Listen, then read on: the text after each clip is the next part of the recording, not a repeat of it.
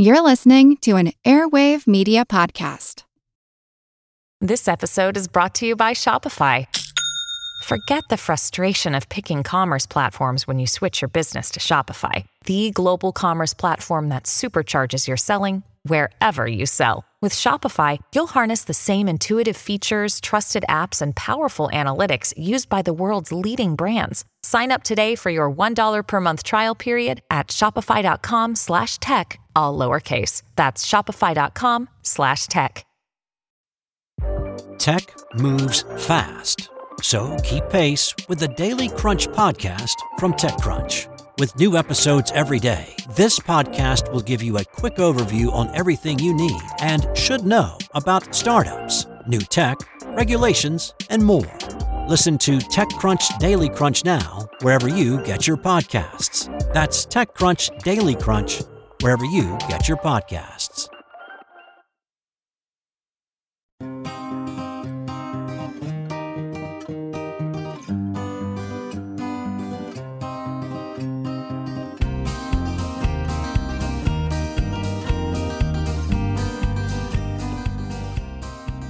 You're hungry and you want to eat. Fine, but it's what comes next that's tricky. Don't eat potatoes unless they're sweet potatoes, and then not too much because they have carbs. Eggs are good unless you eat too many, but eat eggs rather than anything with gluten, which includes beer. You can drink wine if it's red, but not every day. Don't eat sugar unless it's in fruit, but don't drink fruit juice because it has too much sugar. Don't drink coffee. No, wait, coffee's okay, I think. How come we don't know what to eat anymore?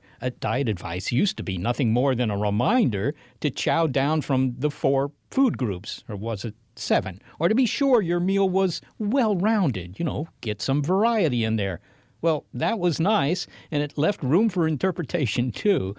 Of course, back in our hunter-gatherer days, there, was a straightforward test for what not to eat. I mean, you avoided it if it was bitter or if you keeled over after you ate it. But now our lives are more saturated with advice on what to eat than Southern biscuits are with butter and gravy, which sadly probably doesn't make anyone's list of recommended healthy foods, although we'll get to why the word healthy is misleading. I'm Molly Bentley. And I'm Seth Shostak, drinking some coffee. And welcome to Big Picture Science, produced at the SETI Institute, where researchers investigate the nature and origin of life. On Big Picture Science, we step back to get the wide-angle view on science and technology, and we devote one episode a month to critical thinking, Skeptic Check. And in this episode, while opinions change as to what's good and what's not, we're going to help you sort the wheat from the gluten in evaluating the endless stream of nutritional advice. I'll have the eggs Benedict and a side of potatoes. Is Monsieur certain? What? Well, yeah, of course, I'm certain. Eggs Benedict is traditionally prepared with ham. Well, I should hope so. I'm looking forward to that. And ham has lovely protein, but kale de marge is high in fat. Well, that's why it tastes good, so... Perhaps Monsieur's happier if he eases off the fat? Seriously? Well, you're probably right. I mean, okay, instead of ham, can you substitute salmon? And the dish is also prepared with eggs. Okay, no way. Eggs are good for you. I mean, studies say they're healthy. Well, that was last week. This week, eggs are bad. Don't tell me. Cholesterol? Antioxidants. Not enough, huh? Too many. You can't have too many. Oh, my God. What are you, my doctor? Okay, 86 the eggs. I will substitute broccoli, and we will dispense with the muffin. Wait, no. Gluten, huh? I'll give you more broccoli. And what about my side of potatoes? Oh, you joke, monsieur. They are a conglomeration of carbs. No, sir, I cannot allow. I substitute broccoli. There. Eggs Benedict without the ham, muffin, or eggs. So I'm having salmon and broccoli with a side of broccoli. Excellent choice, sir. Anything to drink? I could really use a glass of wine now, but you know what? Never mind. I'm good. 100 years from now, we may discover, like Woody Allen in Sleeper, that smoking is good for you and fruit is not. And ham is good for you. Why not? I mean, diet advice already feels counterintuitive. These days, the only thing you can feel confident about, if someone touts a loaf of bread, a jug of wine, and thou, is the thou part. And that's only if it isn't a toxic relationship. Should you drink wine? Well, it depends on the study that week. And bread, don't even think about it. It wasn't that long ago when bread was more than just the staff of life. It was essential to survival. But, today bread seems to be the enemy, not just because it's a carbohydrate, but because it contains gluten, whatever that is. You don't even know what gluten is. I know what gluten is. No, you have no idea what I do know what gluten is. Gluten's a vague term. It's something that's used to categorize things that are bad. Calories, that's a gluten. Fat, that's a gluten. Somebody just told you probably shouldn't eat gluten. You're like, oh, I guess I shouldn't eat gluten. Surprisingly, a lot of people don't actually know what gluten is. Gluten is a protein. It's basically a general name for a group of proteins that exist in cereal grains. And gluten is responsible for the immune triggers that people with celiac disease experience. Today, many foods are marketed as gluten-free, and going gluten-free is a health trend. Now, people with celiac disease, who make up about 1% of the population, must avoid gluten because it damages their intestine. But according to a poll conducted by the market research company NDP Group, almost 1/3 of adults want to cut down or eliminate gluten from their diets. So are we all better off eliminating gluten from our diet?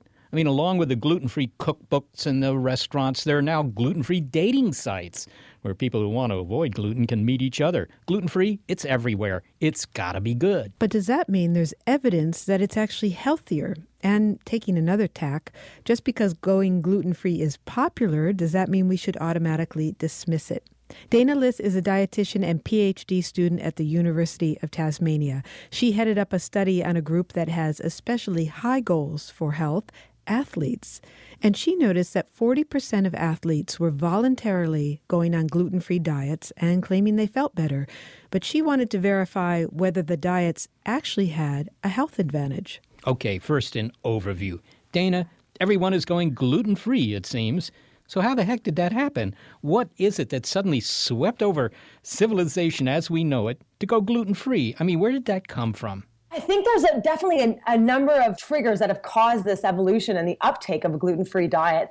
One of them would be better diagnosis and better diagnostic tools for celiac disease, and increased awareness of other gluten-related disorders such as non-celiac gluten sensitivity or wheat allergy. So there's an increased awareness, better diagnosis, and also there's a lot of media and just promotion of a gluten-free diet being healthier. Whether or not it is still very controversial, but I think the media has played a huge role in the uptake of gluten-free diets as well. You mentioned celiac disease, reaction to eating gluten.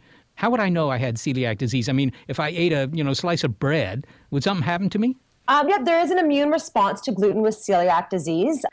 There's a huge range of symptoms, but GI symptoms such as bloating, diarrhea, and more nutrient-related symptoms such as iron deficiency, etc. So there are a range of symptoms that somebody with celiac disease would present with, but you also need to get diagnosed clinically.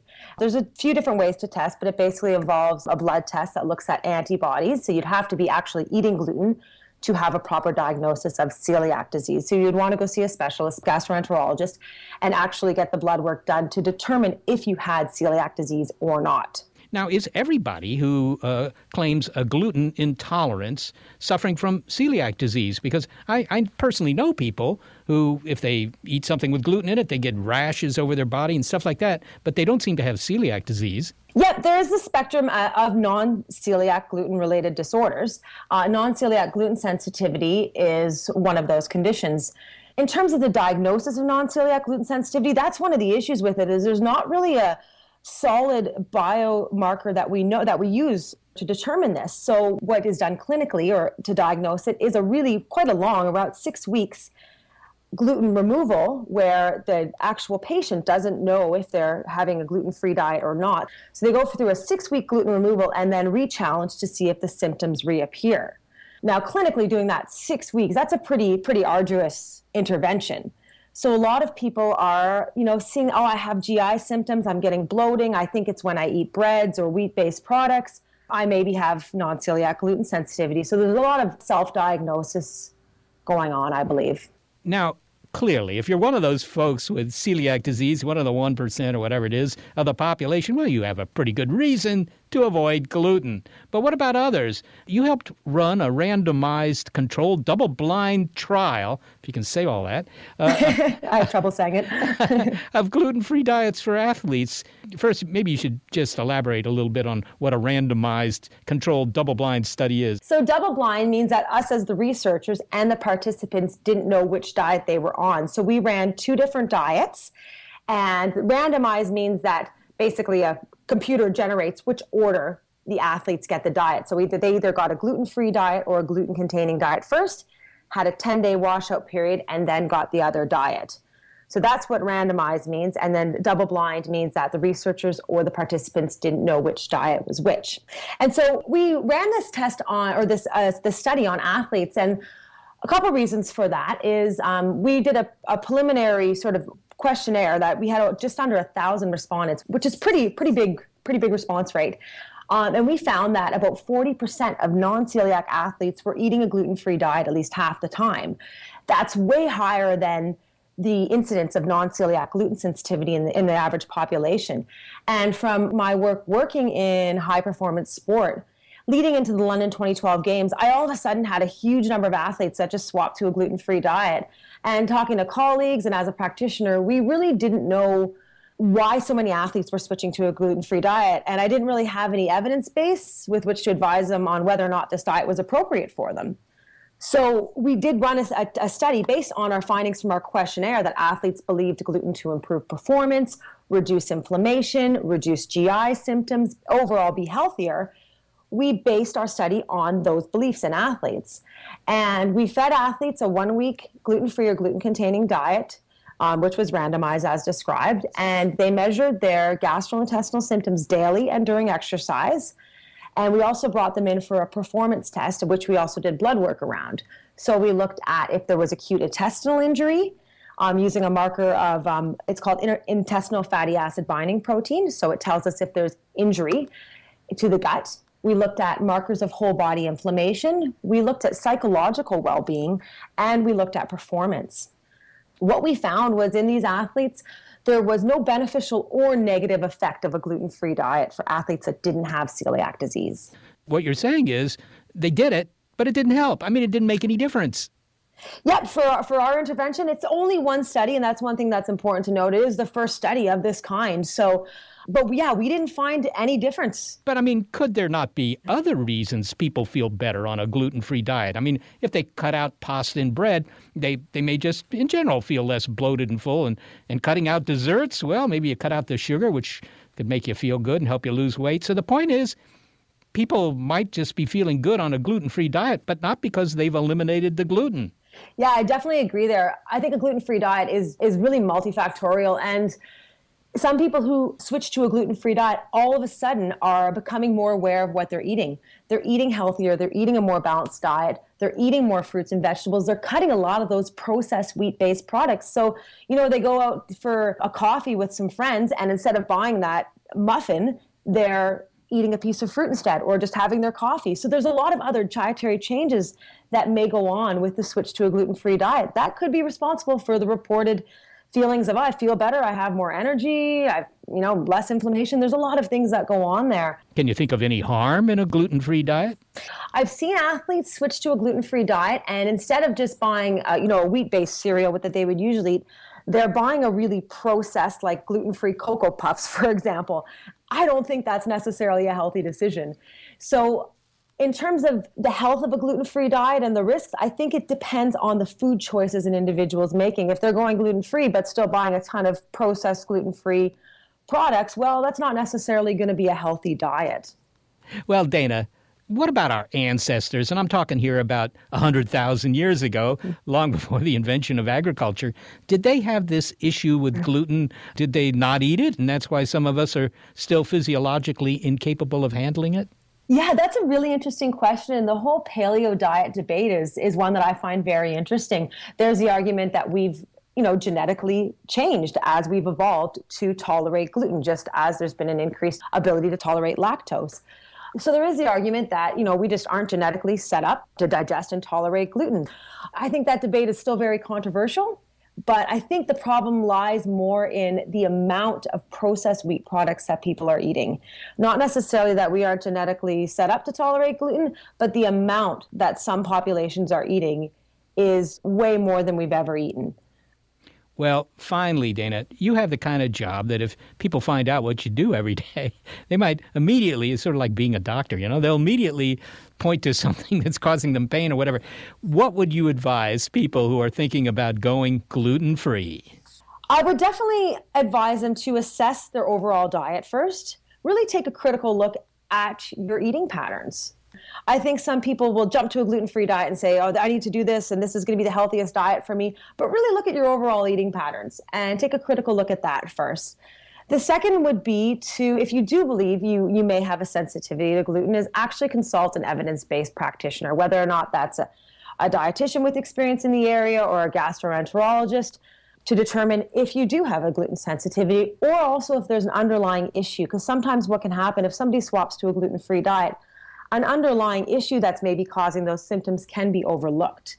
There's other components of wheat that may be responsible for the GI-related symptoms, such as short-chain carbohydrates or FODMAPs or ATIs, which are amylase trypsin inhibitors. So other components of wheat that may be responsible, but not gluten itself.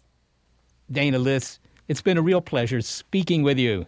Thank you so much for having me and taking a look at our research. It's appreciated. Dana Liss is a dietitian and a PhD student at the University of Tasmania in Australia. Well, it looks like a very small percentage of the population has celiac disease, and there is a test for that, but there isn't one that's specific enough for non-celiac gluten sensitivity, so we don't really know who those individuals might be. Yeah, well, I know plenty of people who complain, and they may indeed be gluten intolerant. It might be 1% of the population, but without a test, you got to say, gee, it's really hard to know. And then there was that athlete study, a double-blind study, the gold standard for these things. There were athletes who were claiming that after going off gluten, they felt better. So they actually tried to verify whether their health was better by, putting some of them on gluten, others not on gluten, but they didn't know.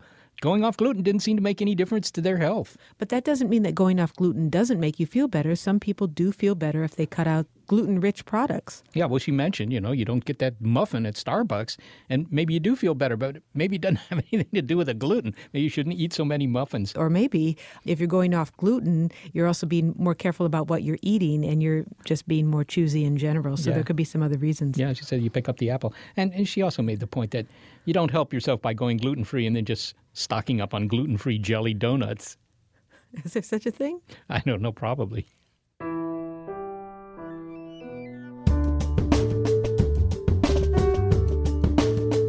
It may not be clear whether going gluten-free will improve your gusto-grabbing lifestyle, but here's something that's adding to the confusion over what to eat, our imprecise language. Up next, a cook and food writer who says that no food is healthy. And later in the show, research into whether that fitness tracker on your wrist is really helping you get off the couch. It's our monthly look at critical thinking on Big Picture Science. Skeptic Check, Glutenous, Maximus.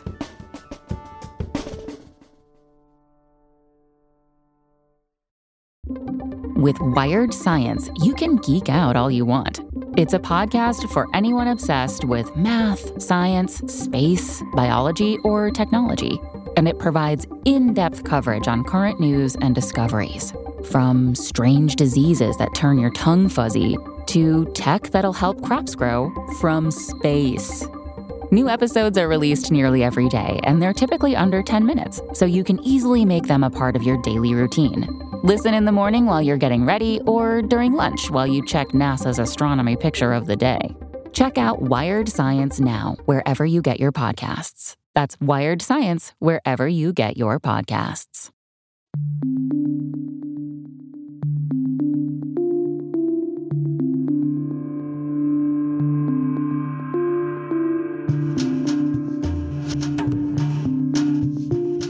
Part of the problem of figuring out what foods are better for your health may be that we don't know what we're talking about. It may seem self-evident. Cake is not healthy. Kale is healthy. Wine is or isn't healthy, right? Nope, none of that is accurate, says Michael Ruhlman, a cook and food writer. We're tangled up in imprecise language, he writes in a Washington Post article entitled, "No Food is Healthy, Not Even Kale." Michael, for some reason, no one knows what to eat anymore. But we do all have the same goal of being healthy. And to do that, we want to eat healthy food. And now you come along and you say that, well, healthy food doesn't exist. What do you mean by that? I mean that the word healthy is bankrupt. It doesn't mean anything. And the reason is our food isn't healthy. It's nutritious or not nutritious. We are healthy if we eat nutritious food. And to me, that distinction is emblematic of a lot of confusion surrounding the words we use to describe our food. Well, it seems you're saying that even kale, which I guess is the poster plant for healthy food, isn't healthy. I mean, but it seems to be a picture of health. I mean, it's leafy, it's green. What's wrong with calling kale healthy? Anything that's dead on your plate is not healthy. It has nutrients in it, and that's what's important. The kale may have been healthy when it was in the ground. It may have been a healthy crop, but when it's cooked on your plate or cut up in a salad, it's not healthy. It's nutritious. Well, give me an example, Michael, of how you'd like food. I mean, food that's good for us, if I can say that, how you would like it described, discussed, packaged, advertised. That it's nutrient-dense is the biggest thing to me. That you eat a balanced diet. That you cook your own food, that you buy whole foods, whether it's legumes like black-eyed peas or black beans, and cook them yourself, that you buy meat that's been well-raised and don't eat too much of it. So much of it is common sense. We just need to think a little bit more clearly about the food we eat and the terms we use to describe it. So this misuse of language, I mean, I'm thinking now about foods that are advertised as all natural. I mean, I've never known quite what that means because in the end, they're just protons and electrons. And in fact, all the food is protons and electrons, even if it's not all natural. What does that mean, all natural? I don't know. Natural versus all natural. Yeah, if it's not all natural, is it just only partly natural? I don't know. It's that kind of terminology that has become meaningless because we've listened to the marketers and the food companies, and they're playing off buzzwords that we're hearing in the media. The whole fat is bad. Probably one of the most harmful things that has happened to the way people think about food. We now know that sugar is probably one of the worst things for us, and we're eating too much of it. So I was in a grocery store, and I asked the woman why she was buying fat-free half and half. Half and half is defined by the amount of fat in it, the amount of dairy fat in it. She looked at me and said, because it's fat-free? I said, well, what do you think they replace that fat with? And she actually picked up the carton, read the first two ingredients. First one was skim milk, and then she said corn syrup. So what they've done is they've taken out something that's not bad for us and put something in that is bad for us and marketed it to us as though it's better for us. And that drives me bananas. When I go to which are good for you. They certainly have appeal. When I go to the... Sorry. That's okay. When I go to the local supermarket, I tend to go to a Tony one, which has, the food is generally speaking overpriced, but a lot of it is labeled organic. Organic. Now, I've never quite understood that. You know, what does that mean, organic? If it has carbon, it's organic. I mean, jet fuel to a chemist is organic, but, you know, it doesn't make a great meal. Organic is a tricky word, and generally speaking, it's probably better to eat organic since we just don't know.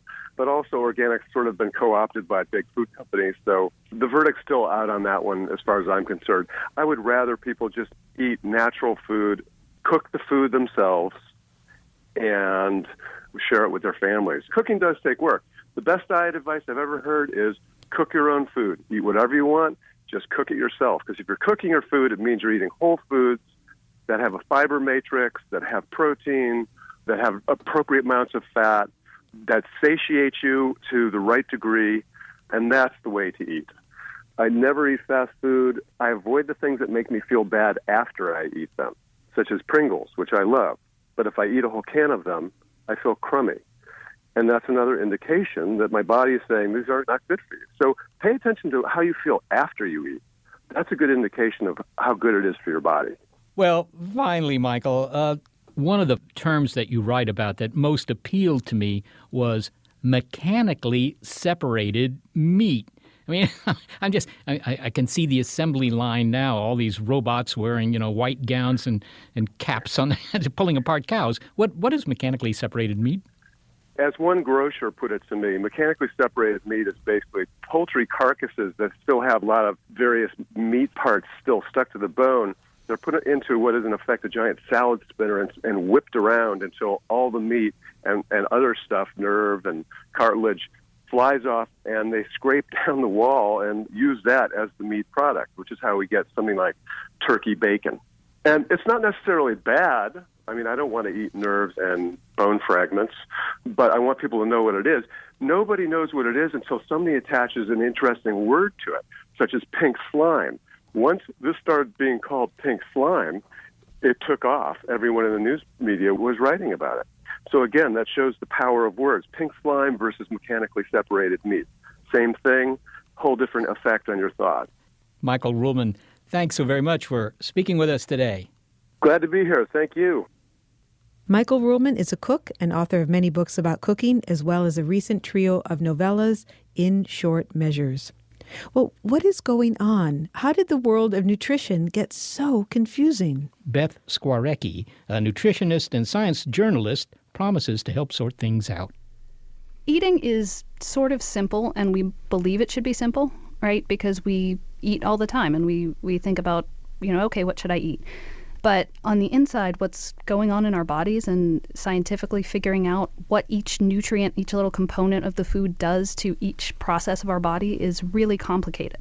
This does seem to me to be somewhat of a new phenomenon. I mean, I don't really remember what it was like before the Second World War, for example, but I can't imagine that there were as many, articles and books and everything else about what you should be eating back then as there is now. I don't really know from a historical perspective if there's more of it, but I think I can see some of the reasons why we get so much different conflicting information. Partly it's, science is evolving and we're learning. And part of it is, a little bit the media too. It's hard to have a magazine and just say every month, eat your vegetables. People want to hear about health, and it's been said we make 200 decisions about food every day. Just, should I eat this or that, or should I take another bite of this or not? So anytime there's a different new little piece of information, that's something that people want to talk about and want to position as new, when sometimes maybe it's not really new, or sometimes it's a very detailed detail that doesn't really change what the big picture is. Well, maybe you could give me an example of that. Well, I think maybe superfoods would be a good example. Like it's not really news that a certain fruit would be good for you, but somebody's taking one study that looked at one component of something that, might be in a lot of different foods, but they studied it in one food, and then they'll come out and say, cranberries are great for you because blank. And what it really comes down to is, well, there was a study this month that, this one component in this one fruit can do this one thing for this one mouse in this one condition. A lot of superfoods, what's supposed to be great about them is they have antioxidants. And then we find out that antioxidants can do something good for your body, or they can do something good in a test tube or in a cell. But that's a very different question from, should I change how much cranberries I eat? Now, one thing I'd like to address are these studies about, this is good for you, that's bad for you, whatever. You take something like diet, there are thousands of things you could eat. And then they'll find data from maybe thousands of people who are eating some of this stuff, and they'll just run some statistics on all this stuff, and they'll find all sorts of correlations. And, a lot of these correlations look pretty good from a statistical point of view, but they're nonsensical. If you have a pet snake or something like that, it turns out that that's highly correlated with eating cooked broccoli or something like that. I mean, should we trust this stuff? Well, that's the thing. Nutrition is really hard to study, and we only have so many ways of studying it, and none of them are really very good. We can't really take two groups of people, like large groups of people, and lock them up and feed one group this diet and one group that diet, and then get the results in 90 years and see, who is more healthy.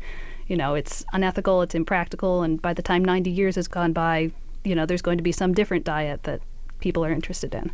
We make do the best we can, or scientists make do the best they can with some different kinds of studies, and one is looking at sort of like chemically and in terms of cell biology what different little things do in the lab. The other is by asking people, so what did you eat and how healthy are you? And these studies are notoriously difficult to get any valid conclusions out of. And a lot of them, if they actually go and try to turn this into a piece of advice, like, okay, you should eat this specific thing, it very often turns out to be not the case.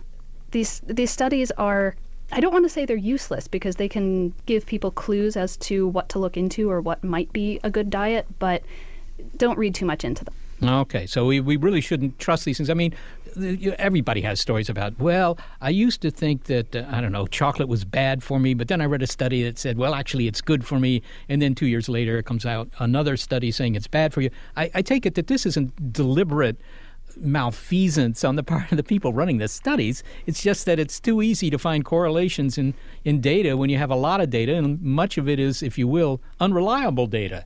Yeah, that's true. And then the other thing is sometimes these studies, when you take them all together after, many of them have been done, you can sort of look at them and see, okay, these were studying the question in different ways, or, they're different parts of the question. And when you read these studies, it'll say like chocolate makes you live longer or something like that. But if you look into what the study actually was, it's not chocolate. It'll be, some chemical that naturally occurs in chocolate that they went and made like a concentrate of just this chemical, and they fed huge doses of that to mice, and the mice had such and such reaction. But, it's hard to explain that. So they say, well, chocolate, a thing in chocolate. And then the headline will sort of skip that entirely and say, chocolate makes you live longer. And that's not at all what the study was. Well, as someone who has clearly looked into this with some care, if somebody at the next booth in the restaurant asks you, how should I think critically about these studies that come out about food, what do you tell them? Well, I don't look at individual studies, honestly. And even when I'm writing about them, I try not to write about, like, here's this one study that says one new thing. I always look at what's the field in general. And you can look at this if you read a news report about a new study. If it's a good report, that reporter will be talking to a scientist who wasn't involved in the study, who can try to put it in context and say, this is just one weird thing and this isn't what the rest of the field has been telling us. Or sometimes they'll say, oh yeah, this is part of what some of us have been saying for a long time, and there's a lot of evidence building that, for example, cholesterol in your diet doesn't raise the cholesterol in your blood or something like that. Recognizing when a study comes out that it's one new piece of information for a field that is continually learning, and, to not put too much stock in any one study because it's part of a big picture. Well, is there any food advice? Is there any study which has that kind of consensus that you could tell this person in the next booth, hey, look, one thing I can tell you is avoid this or eat more of that?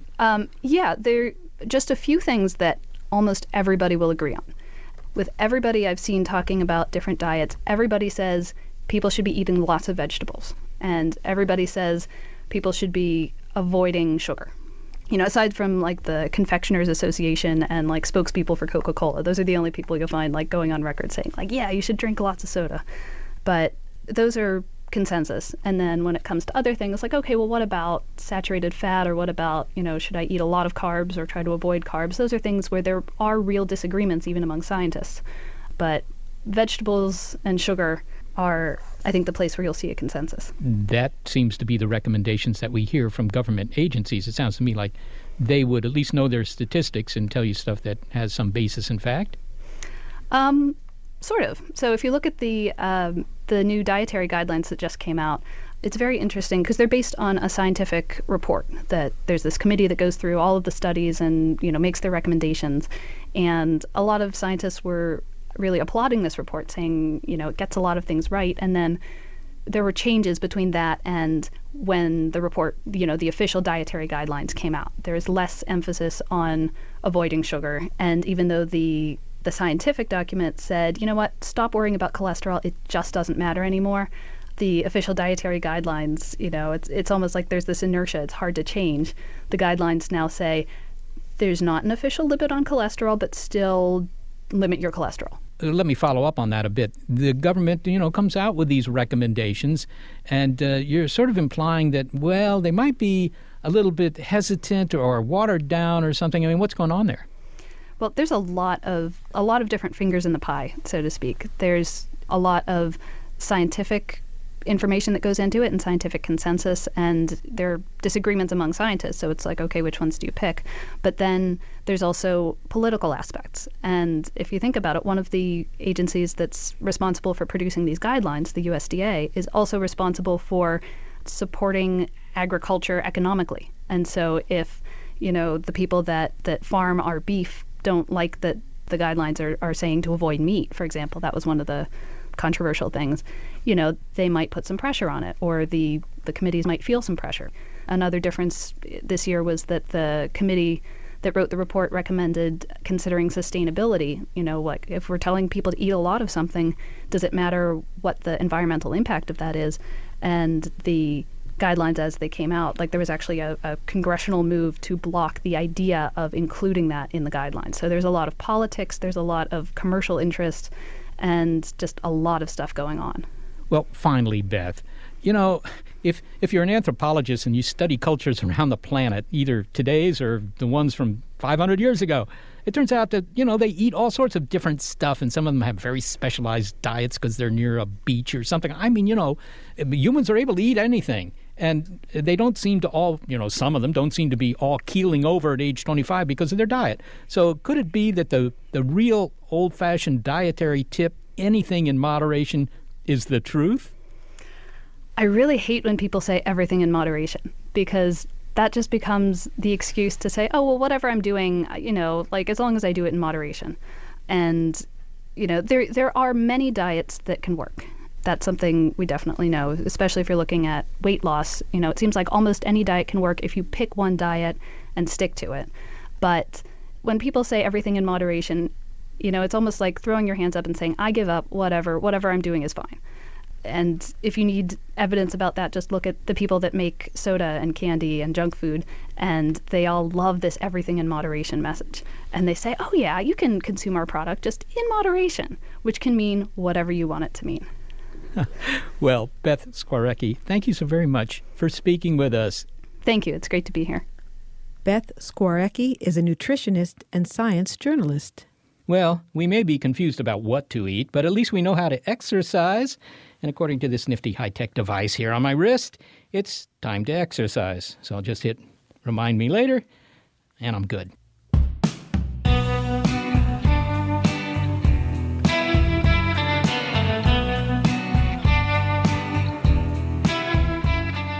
Next, a new study on whether wearable devices that collect all kinds of personal data in order to prompt us to exercise actually get us to break a sweat. It's our monthly look at critical thinking on big picture science, Skeptic Check, Glutenous, Maximus.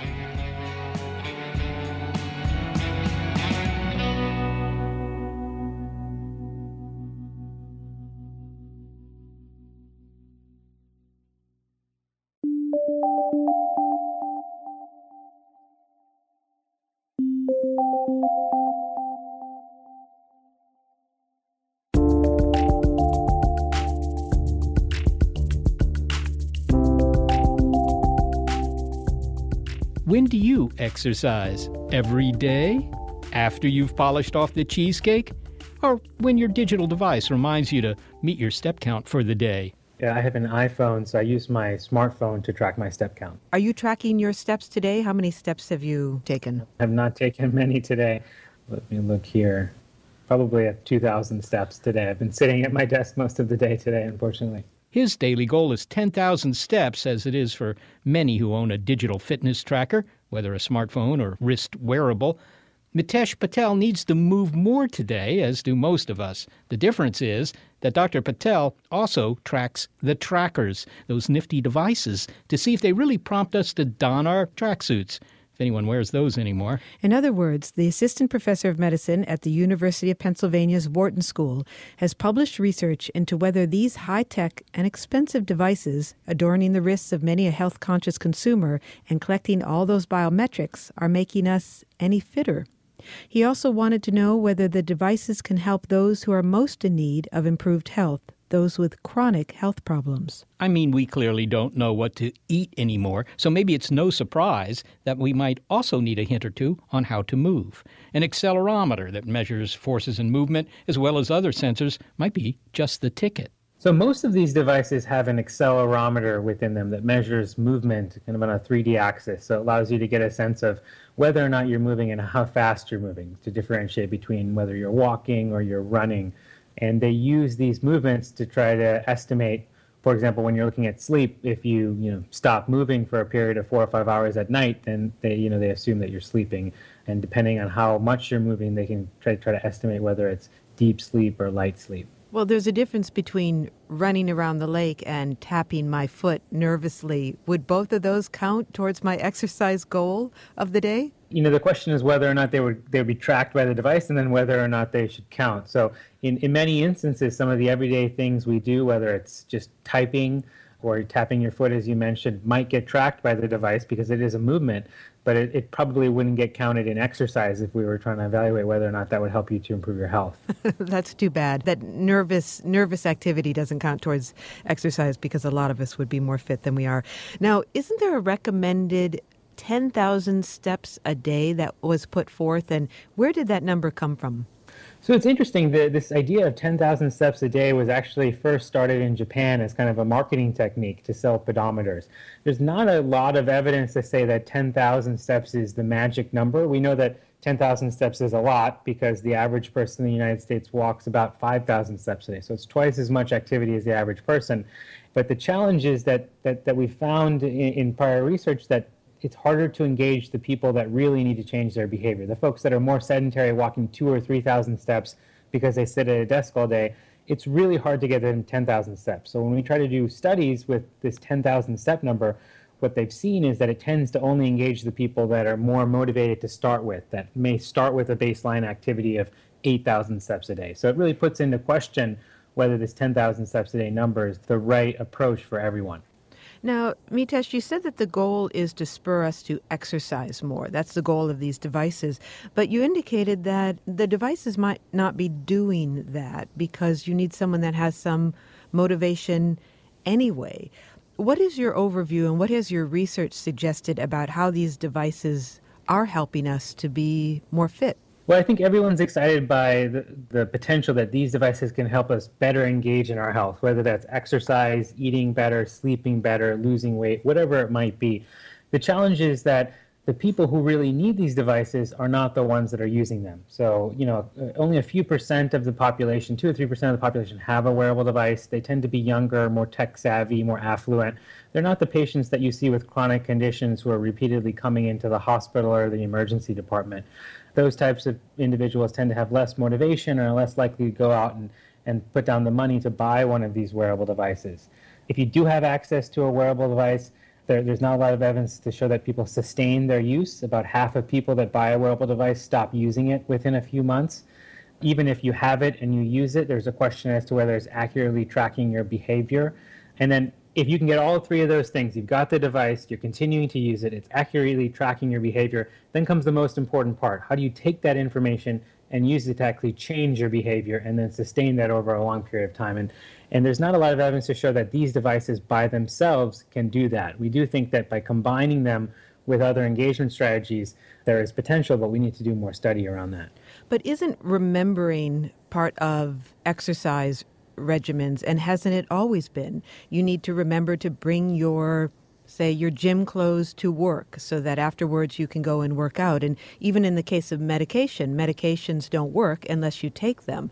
Isn't that a basic premise of anything that we do to try to make ourselves healthier? And wouldn't that apply to these devices as well? So the way I think about this is there's several components to get people to change behavior. There's education, there's reminding someone, and then there's things to incentivize or motivate people. So with education, we need to know that smoking is bad for you in order to quit smoking, or we need to know that exercise is good for you in order to exercise more. And we know that a lot of people who smoke know that smoking is not good for them, yet they continue to smoke. So oftentimes we find that education is necessary, but not sufficient alone. The reminders can help people who are just at the cusp of, being motivated enough to go to the gym or have that level of motivation, but just need that extra nudge. Reminding them that, hey, it's 5 p.m. and you've only walked 2,000 steps. Maybe you should go to the gym or go for a run. But for the people who have lower levels of motivation, that reminder alone is often not enough. And that's when we tend to think about how do we design either a financial incentive or a social incentive to pair with these devices to really help motivate you to change your behavior. A lot of our work centers around behavioral economics and thinking of individuals not as perfectly rational, but instead that they're predictably irrational, and they tend to be more motivated by immediate rewards than rewards that are pushed into the future. Well, what's interesting is that you said that you're applying something called behavioral economics. You didn't say behavioral psychology. What is the role of economics in influencing people's decisions? So behavioral economics is kind of at the intersection of psychology and economics. We tend to think of standard economics as being people are perfectly rational, meaning that they'll do things for their long-term goals. So they'll exercise, they won't smoke, they won't eat dessert and things like that when it's not needed.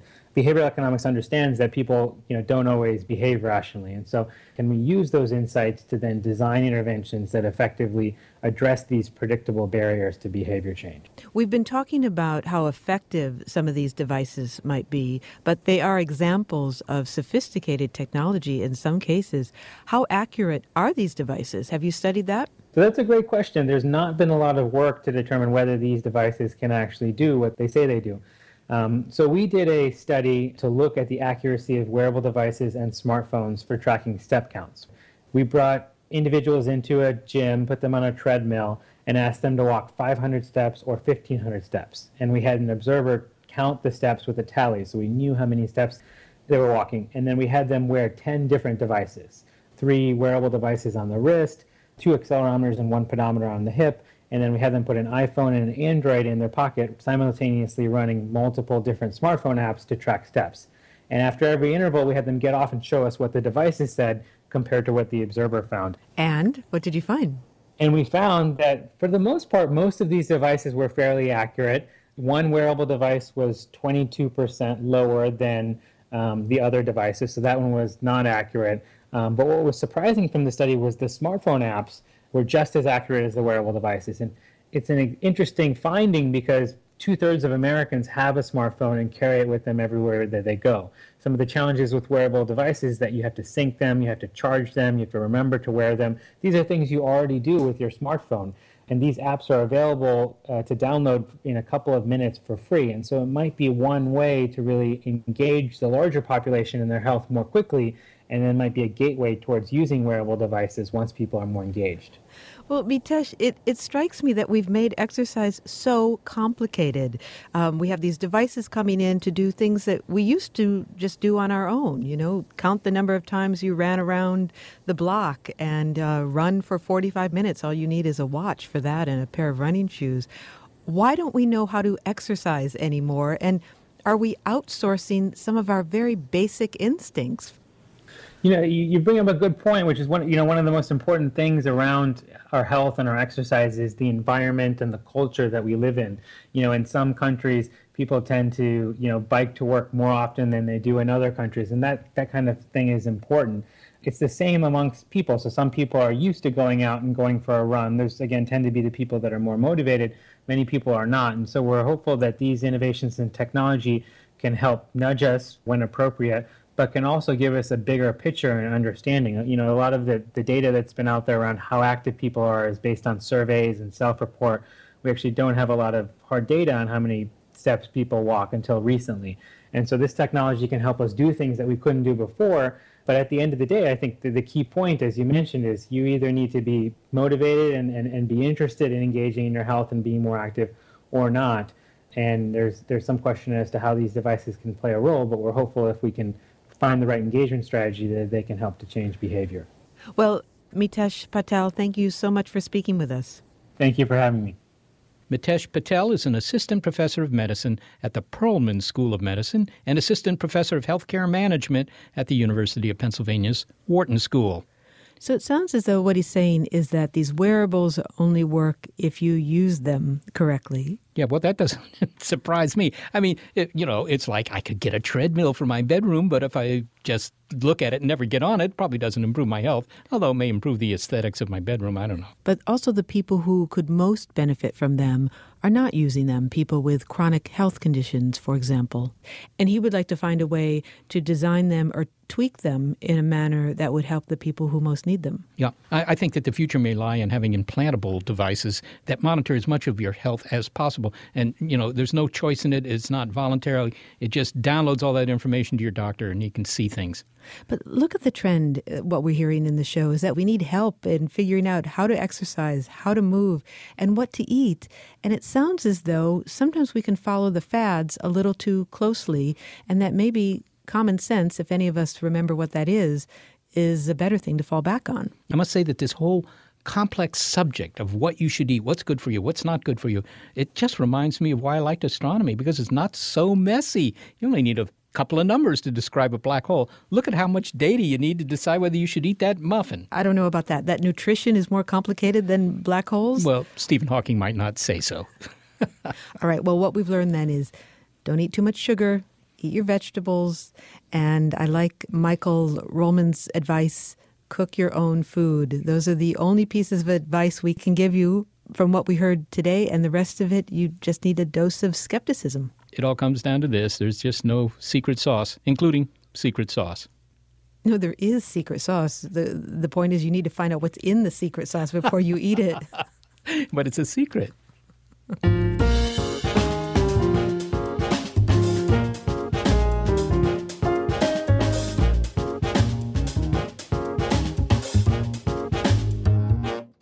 Thanks to the healthy and fit characters who help produce this show, and that is no secret. Gary Niederhoff, Barbara Vance, and our intern, Aaron Ross. Also, thanks to financial support from Rena Shulsky-David and Sammy David. Big Picture Science is produced at the SETI Institute, where scientists study the origin and nature of life. And a big thanks also to our listeners. Your ears have been attuned to our monthly look at critical thinking Skeptic Check. This episode, Glutenous Maximus. If you'd like to hear more Skeptic Check or other Big Picture Science episodes, you'll find them in our archive at bigpicturescience.org. And if you're a podcast listener, but you prefer listening to us over the air because you like to be glutened to the radio, check out the listing on our website of stations that carry the program. And if your local station is not on that list, well, consider letting them know you like the show. Oh, and if you listen by using iTunes, we invite you to leave a review about Big Picture Science on our iTunes page. And to reach us directly with your comments, email us at bigpicturescience@seti.org.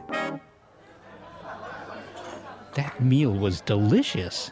Do you care for coffee, sir? Well, yeah, if I'm allowed to have it. But of course. Yeah. Oh, I'm sorry, sir. I'm alerted to new research. Hey. Coffee is now très bad. I must take it away. Fortunately, we have a little bit of broccoli juice. Skeptic Check is brought to you thanks to a generous grant from the Trimberger Family Foundation. At the Trimberger Family Foundation, we hold that skepticism is a lamp that lights the way to truth. You don't need to be a scientist to hold that lamp.